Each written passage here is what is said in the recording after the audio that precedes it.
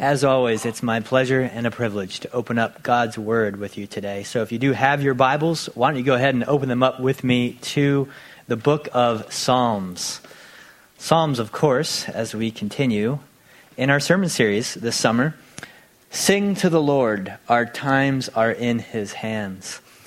And I hope you're like me and have found this series fruitful thus far, very nourishing for the soul. To look at these Psalms. We did a few years ago, and now we're coming back again, hitting some different ones. So specifically, Psalm 47 is where we're headed this morning. That's where we're going, Psalm 47. And as you're turning there, I wanted to start with a conversation. It'll be a little one-sided, about celebration. Celebration. Interesting, if you start to think about celebration, we celebrate all different kinds of ways. We celebrate all different types of things. And I think the way we celebrate sometimes, it can get a little weird if you really think about it. You know, we just do it so often, we don't think about it much. But sometimes we celebrate by buying expensive fiery bombs and shooting them off into the sky or in the middle of our neighborhoods, in front of our houses and cars. Sometimes we just take the fire, we put it on a cake, and we put it in front of an infant. Sometimes we sing. Sometimes we march down a city street like in a parade. Sometimes we take time off of work. We go on a vacation or a trip. Sometimes we treat ourselves. And then it's not just the ways we celebrate, but there's all kinds of things we celebrate too. Sometimes we just celebrate the passage of time. Made it through another year. Other times we celebrate success. Maybe a new job or a job promotion or maybe just a big life goal achieved. You did it. Celebration, something that I think we all feel at different times, but in different ways. I think that something we don't often get to celebrate is victory. Victory. I think sports maybe are the closest thing we get to that, tasting victory. I know not everyone loves sports. We're in the midst of baseball season. Do we have any Seattle Mariners fans here this morning? Okay, always impressed with how proudly you guys raise your hands. 2001, right? Last time to the playoffs. This is the year, though. I'm a little concerned for you guys because the first three words in our text are clap your hands. And I wasn't sure if you knew what that meant or what it looks like to clap your hands.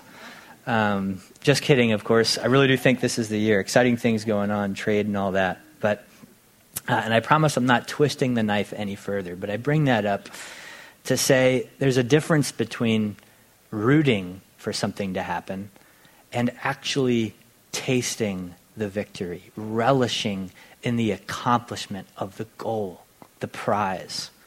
You see what I'm getting at here? And our psalm gets to that a little bit. It's a psalm of celebration. I had a buddy in high school that whenever something good would happen in life to him or just in general, he would say, winning. Like chocolate milks added back to the cafeteria. Winning. You know, whatever it was. Like life was a game that you could be winning or losing at. But you don't need me to tell you that sometimes it doesn't always feel like we're winning, does it? Maybe you're here this morning and you're thinking, yeah, winning, that's not even in my vocabulary right now. Maybe you're in even a season of life where you're thinking, Ben, celebration? What is there to celebrate? There's nothing to celebrate. And to that I would respond and say, in a way, you're right. That's the story of the Bible. That apart from God, there would be nothing to celebrate. But the good news of Scripture that this world does not exist apart from God and His rule over it. He is the King over all the earth. And that is good and comforting news to all peoples everywhere. Because it means this, that for those of us struggling, we do not trust in a God, in a provider, in a Savior, in a protector who fails, but in one who always comes out on top, who will stand in the end victorious as the king over all the earth. So that's what we're going to talk about today. Sound good? I want to pray and ask for God's help for our time together, and then we'll read the text together. But first, let's pray. Would you pray with me?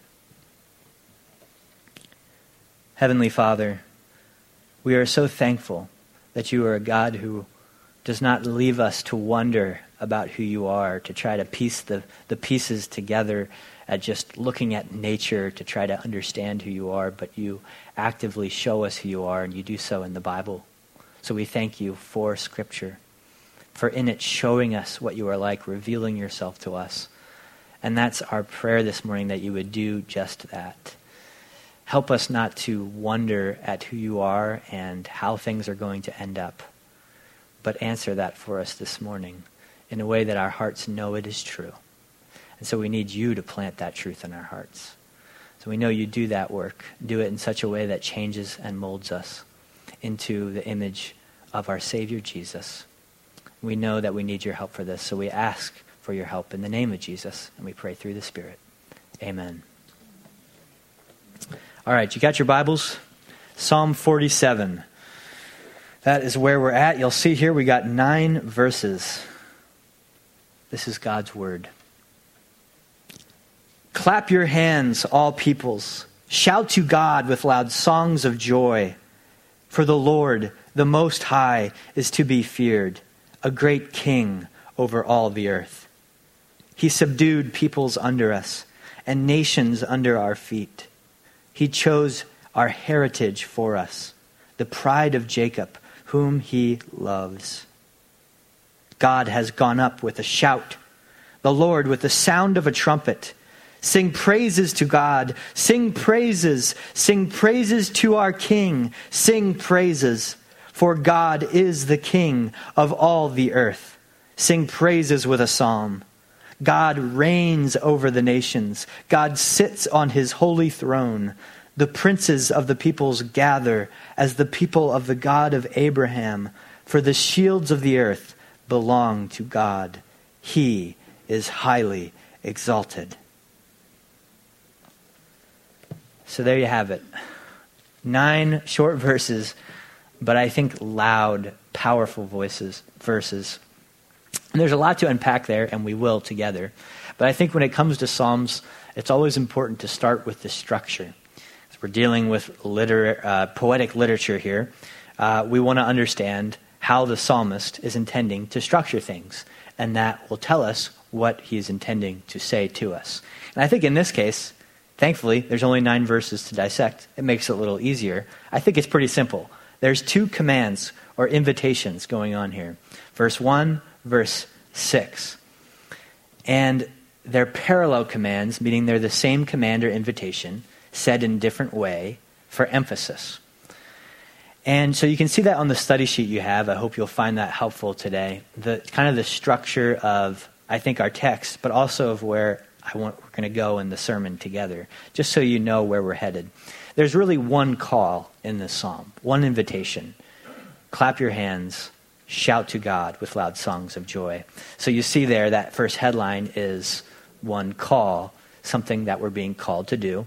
And then the second headline, again, this is still on that first page there, is why. Why should we do that? What's the cause, as I put it there, for why we should do what we're being called to do. And then finally on the back you'll see climax. So you have call, cause, and then the climax, really when the psalmist brings it all together at the end. He brings it home with a little bit of a look, a peek into the glorious future that awaits, where we will see, and it will be made manifest what we celebrate now. For all peoples, they will know that God is the King of all the earth. And that celebration is really the tone of what this psalm is. It's a psalm of celebration. So we talked about celebration before because that's the tone of our psalmist. This is excited. This is a celebration. And so you'll see that evident right in verse 1. Let's read it together again. Clap your hands, all peoples. Seems celebratory. Shout to God with loud songs of joy. Notice in our English Bibles, I think the appropriate exclamation marks. This is jubilant praise. There is enthusiasm and energy here. This is not muted in any fashion. This isn't clap your hands. This is not a golf clap your hands. This is clap your hands, all peoples. Shout to God. There's literally a loudness to this praise. It says with loud songs of joy. There's actually noise, a high noise level that's expected. But this is not just noise for the sake of noise. This is worship. Look at verse 1 again. Clap your hands, all peoples. Shout. And notice where this is directed. To God with loud songs of joy. This is not mindless hooping and hollering. This is an outburst of delight, intentionally directed to the source of all delight. Clap your hands, all peoples. Shout to God with loud songs of joy. And this call for loud praise, it's not intended to be an obligation, something that you have to do because you're just told to do it. Genuine cheering is the outward expression of something very real going on inside. It's the outward expression of real joy. Joy. Joy comes when there's something that brings joy, something to enjoy. So we cheer, like at a sports game, when there's something to cheer about. It's the same way here. It's not supposed to be an obligation. It's supposed to be a natural outcome of being so filled with joy that it overflows and it bursts forth in this clapping of hands and this loud shout to God with a song of joy. So the point is we do not worship and praise over nothing. We worship as a response to God as he shows himself to us. And there's nothing that we cheer about, a lot of different things, but there's nothing that we should cheer for more than being able to know God, being in a personal relationship with him as he reveals himself to us. Because there's nothing better than being in a right relationship with him. That's what the Bible teaches us. And so as we are those who know God, if you are among them, our response must be worship.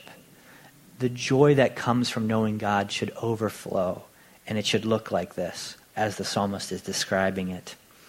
And when we find ourselves in such a place where we are looking at God, our eyes are fixed on him, we're worshiping him, and we're enjoying knowing him, true joy, then we're doing exactly what we're made to do.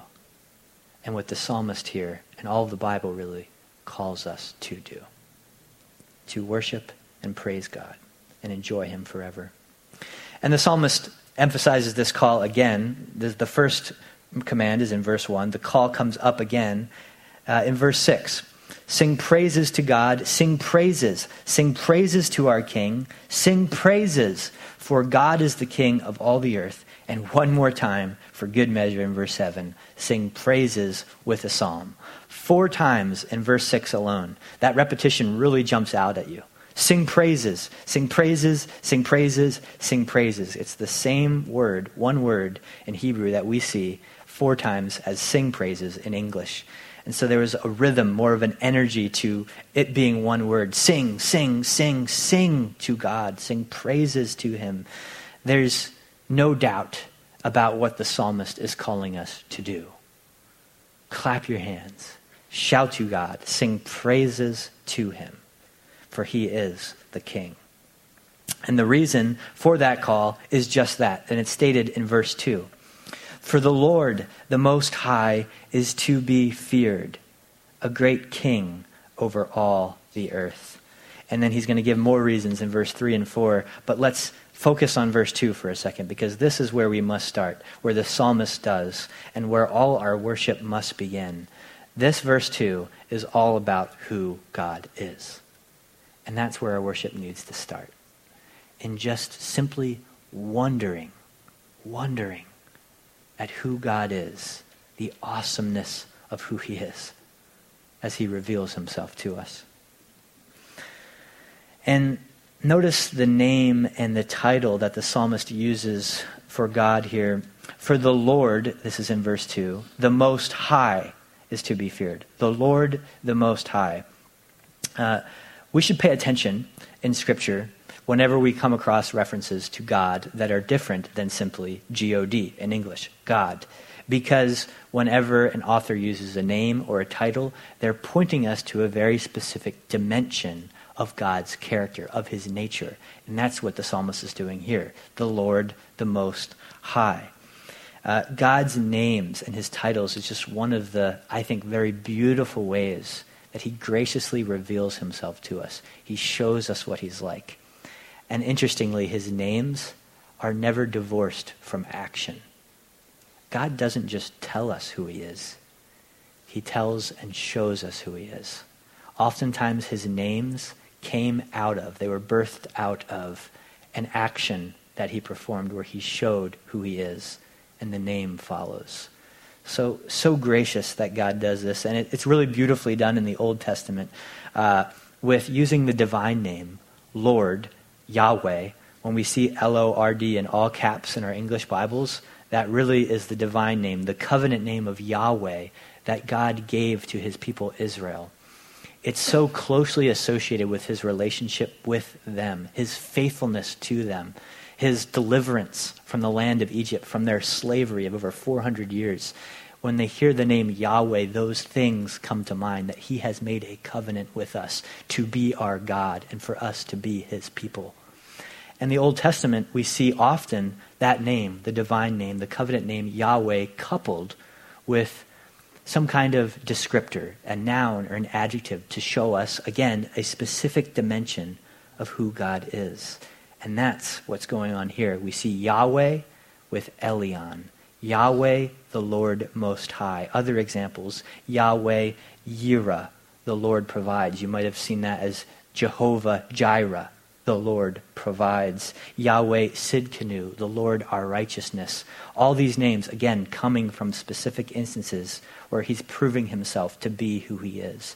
And here, the Lord Elyon, Yahweh Elyon. Elyon literally translated the highest. The Lord is the highest, period.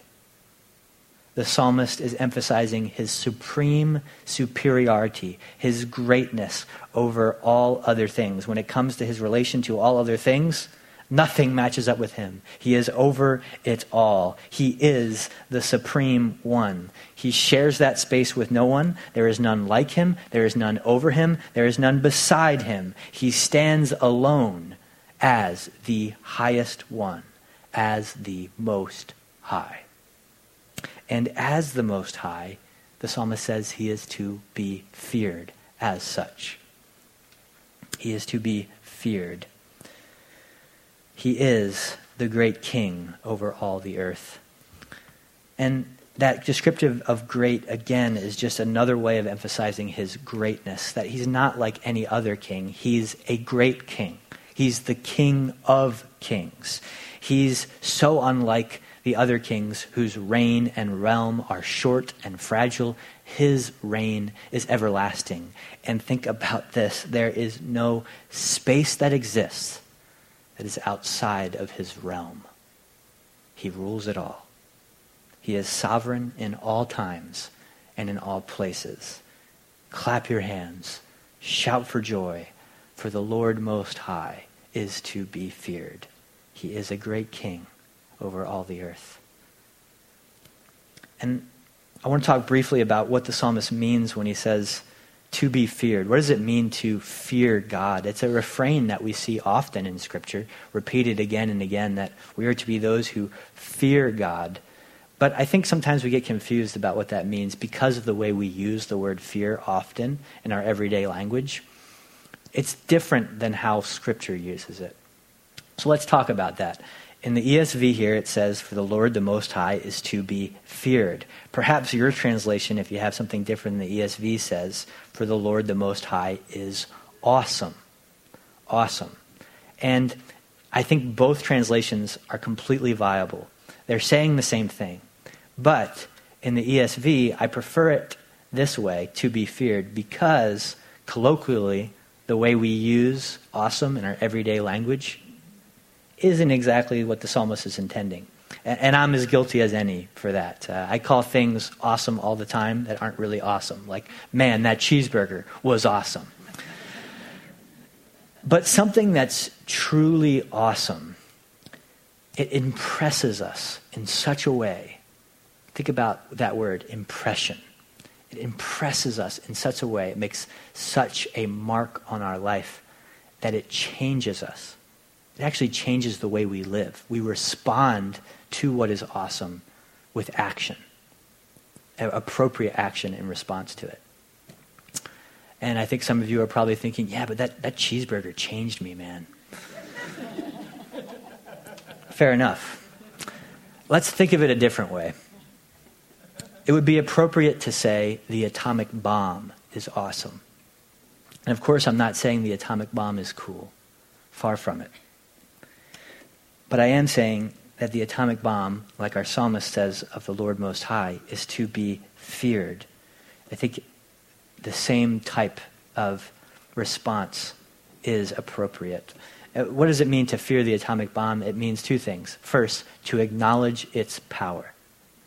It has great power, in this case, to do terrible, terrible things. And then secondly, having acknowledged that power, we pay respect to it. We honor it in this sense that we do everything in our power to make sure another one is never used again.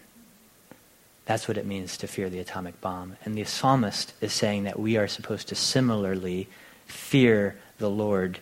It means that we recognize God's power and authority. It doesn't mean that we run around scared of him and that we're fearing he's out to get us. That's not what it means to fear God.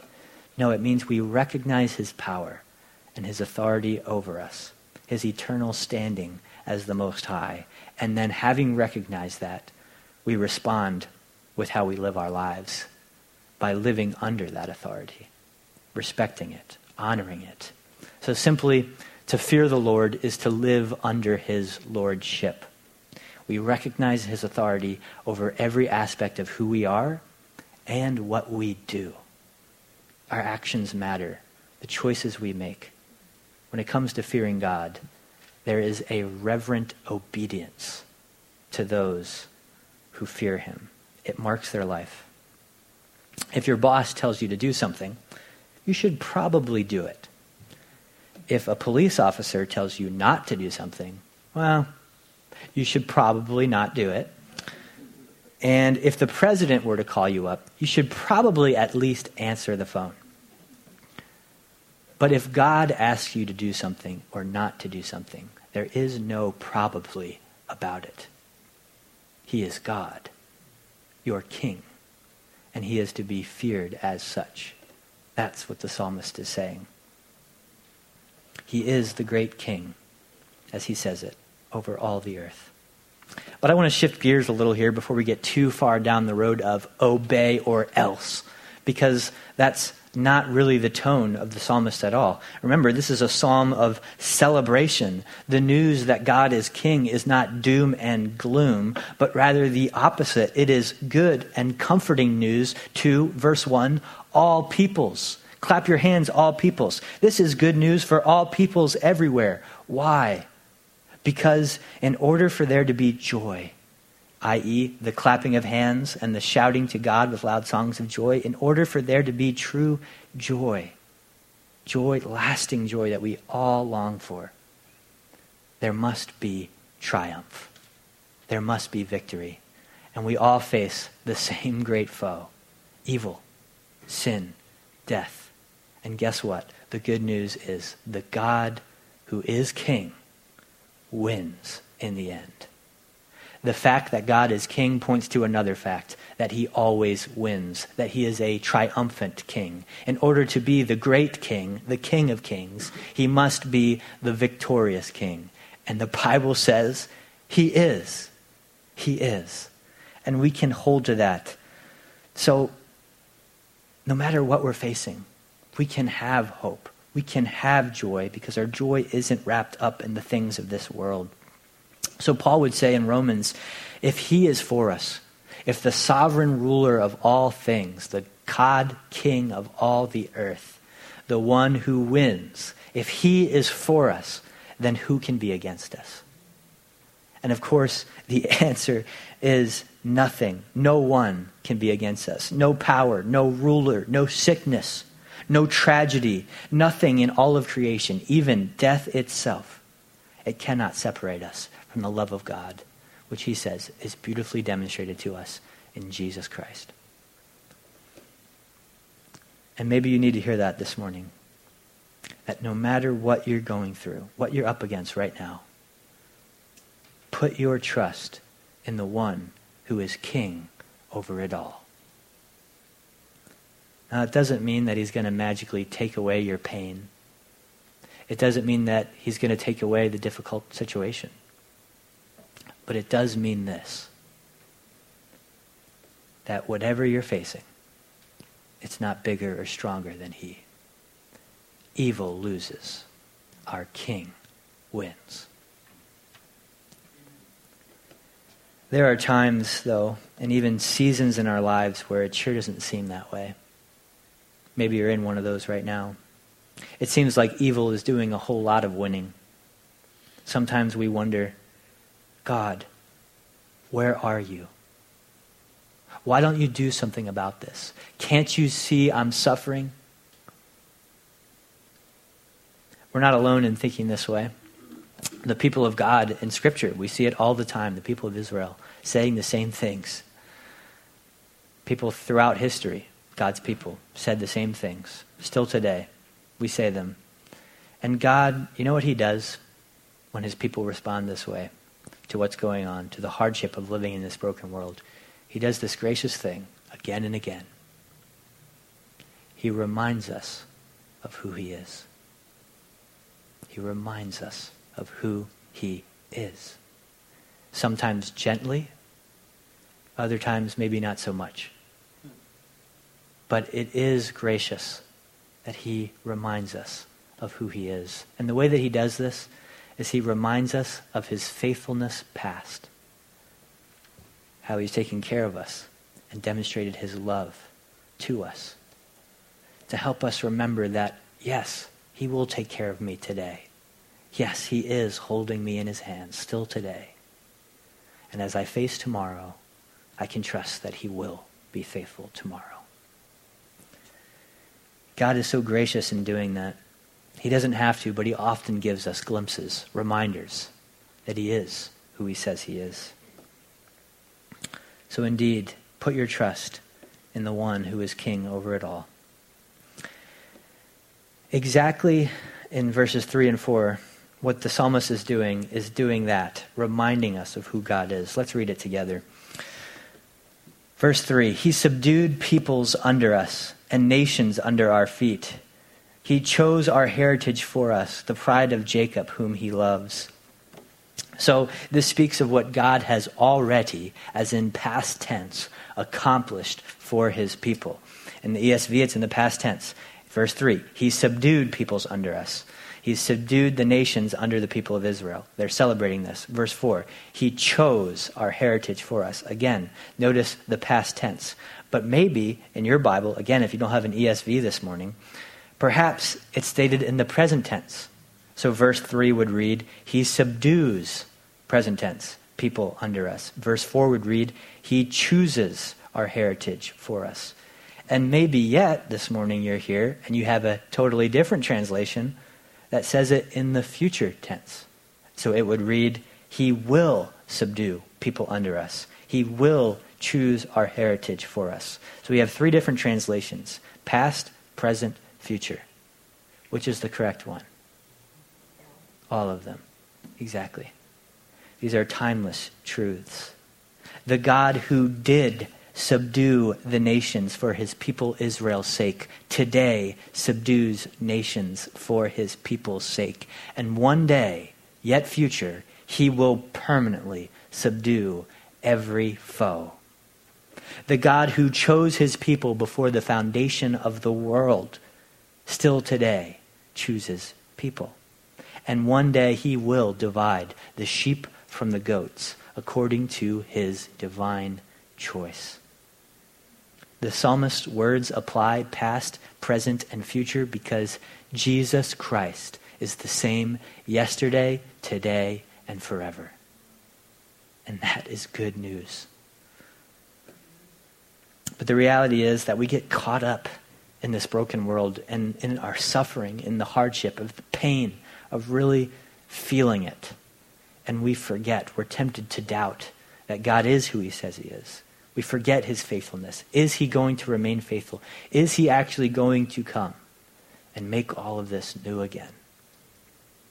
And when we're tempted that way, we must remember what the psalmist does in verse 4. We must hold to what we often forget in the midst of the pain. And that is, why is God faithful? Verse 4, the end of it tells us, he chose our heritage for us, the pride of Jacob, whom he what? Loves. So you ask the question, why? Why does God so love Jacob, Israel? Why? What did they do to deserve such love? To which you could also ask, why does God so love his church? Why does God so love the world? Why does God so love you and me? And the answer, of course, has nothing to do with you and me. It has everything to do with who God is. For this is how we know what love is. Jesus Christ laid down his life for us. Whenever we're tempted to doubt the fact that God does care for us and loves us, we must remember the cross. Again, we look to his faithfulness past, and the greatest example is when he sent his son to die on the cross for us. And that helps strengthen our trust in the present and to anticipate that, yes, he is who he says he is. He is coming back again.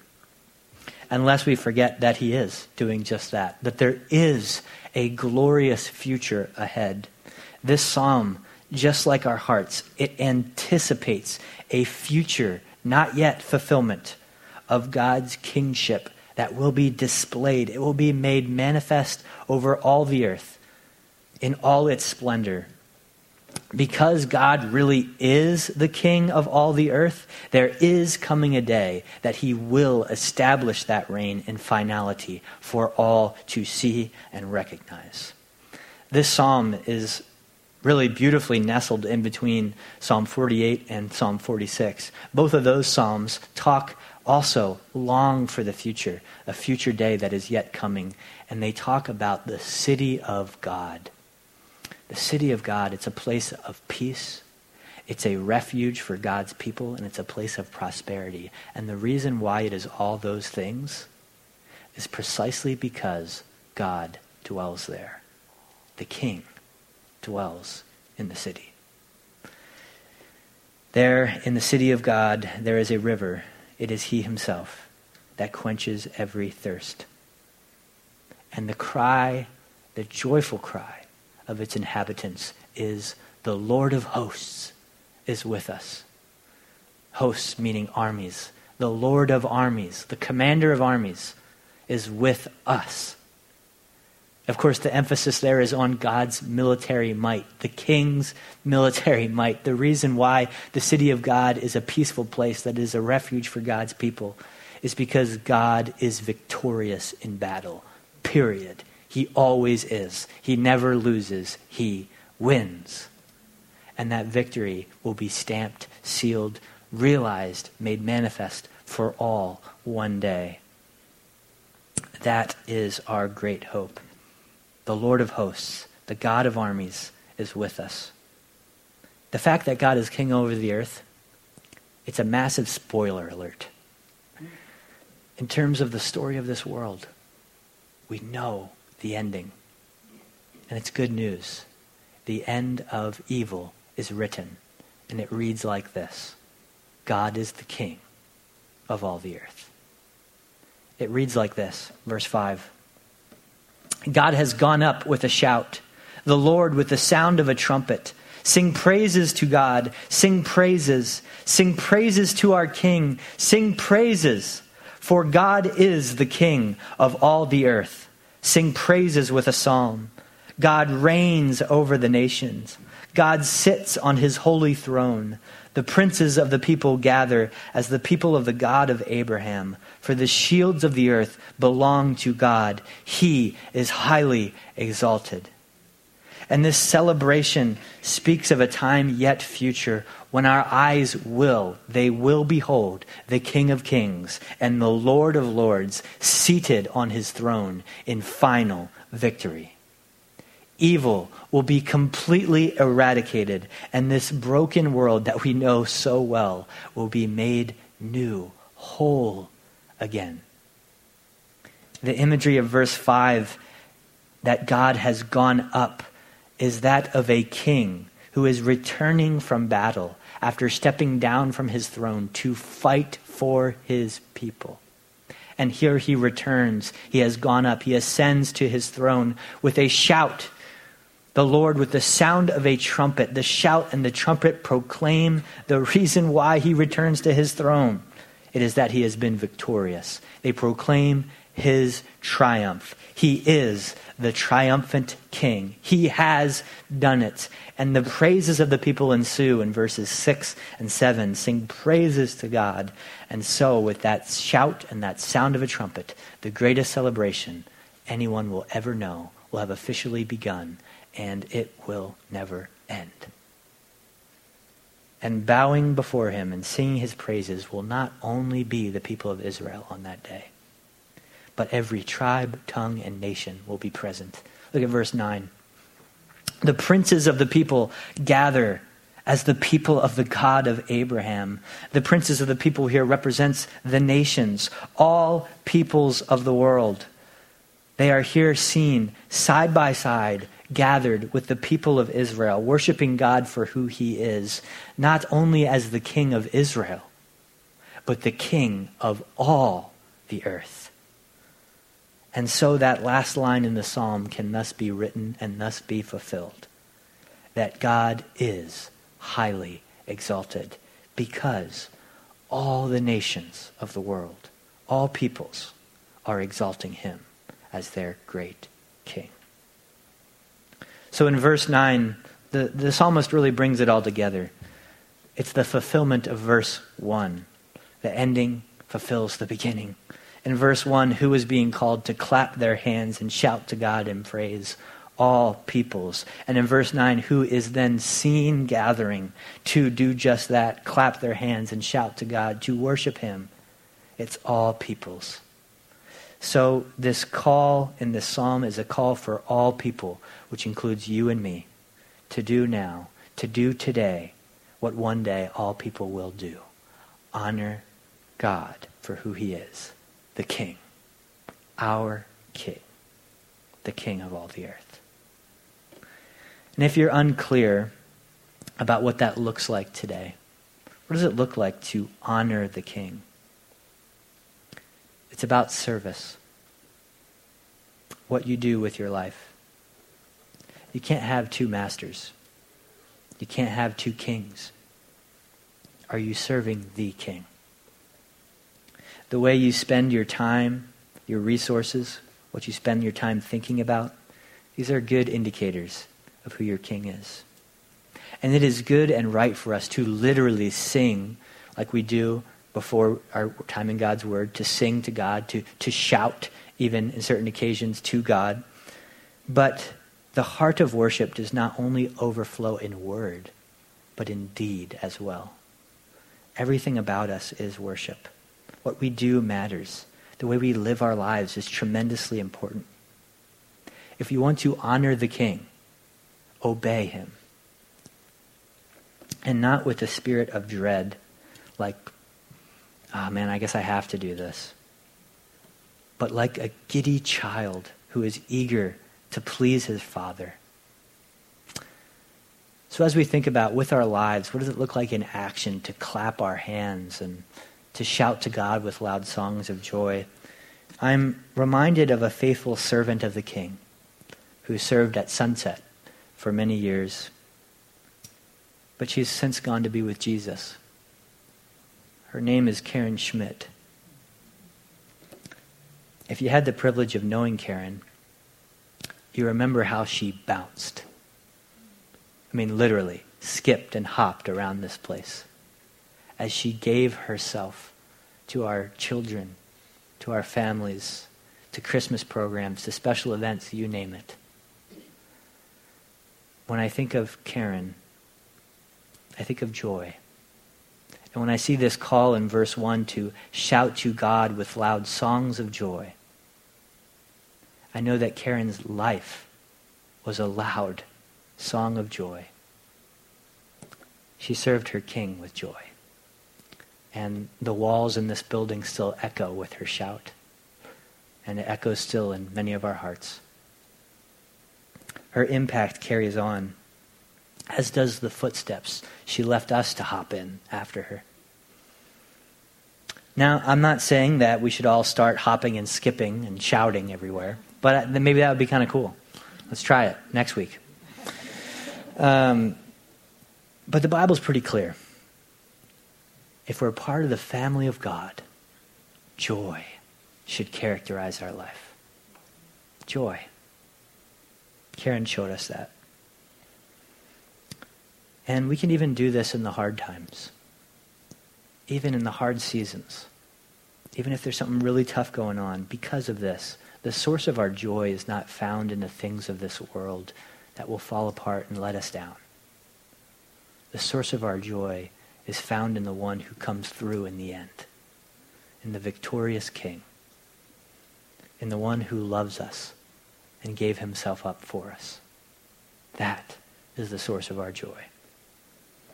And the ultimate revelation of all this, the fulfillment of all this, of course, of God's kingship and his eternal victory is found in the person of Jesus, the Messiah. He is the one who fulfills the words of this psalm. It is he who will subdue the nations on that final day. It is he who will choose our inheritance. It is he who will remount his throne after defeating the enemy. It is he who will reign over the nations. And it is he who will sit on his holy throne. And it will be he who is highly exalted. It will be at the name of Jesus that every knee will bow and every tongue confess that he is Lord, the King of all the earth. And that reference on your study sheet there to Philippians chapter 2 reminds us that the reason that Jesus is highly exalted is because of the humiliation that he endured as the God-man on earth when he suffered. He suffered the most excruciating and degrading form of death imaginable, crucifixion. And on that cross, our King took on the unimaginable, the weight of all our sin and shame, and with it, the punishment that we deserve. The debt, also unimaginable. The debt we owe for all the wrong we've ever done, all the wrong we will do, all the good we've failed to do, all the good we will fail to do. Jesus paid for that on the cross. The price is paid. And when he rose again on the third day, he broadcasted and proclaimed to everyone that not even death has majesty or mastery over him. He is the Lord, the King of all.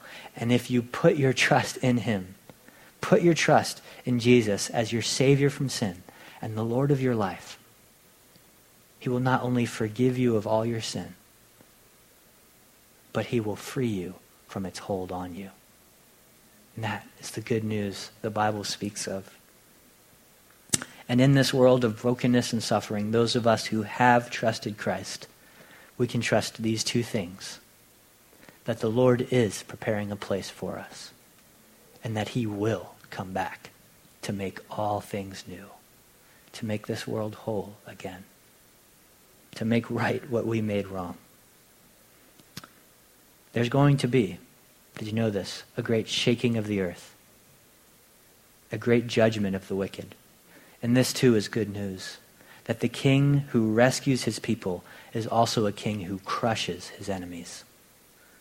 Justice will be done on that day.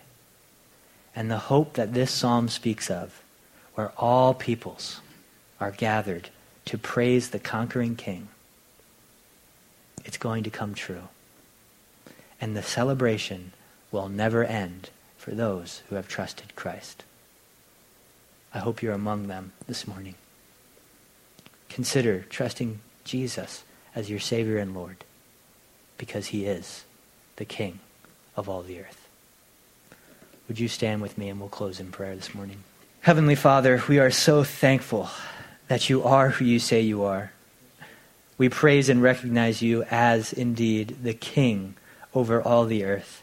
You are our King. Help our lives to be those that with our actions, with our words, we are clapping our hands and shouting to you with loud cries of joy. Let our very lives be loud cries of joy to you. Let us delight in your kingship, to share its good news with those around us, that we worship and serve a King who wins. Help us hold to that as we endure tough times. We know we need your help for all this. We ask for it in the name of Jesus. We pray through the Spirit. Amen.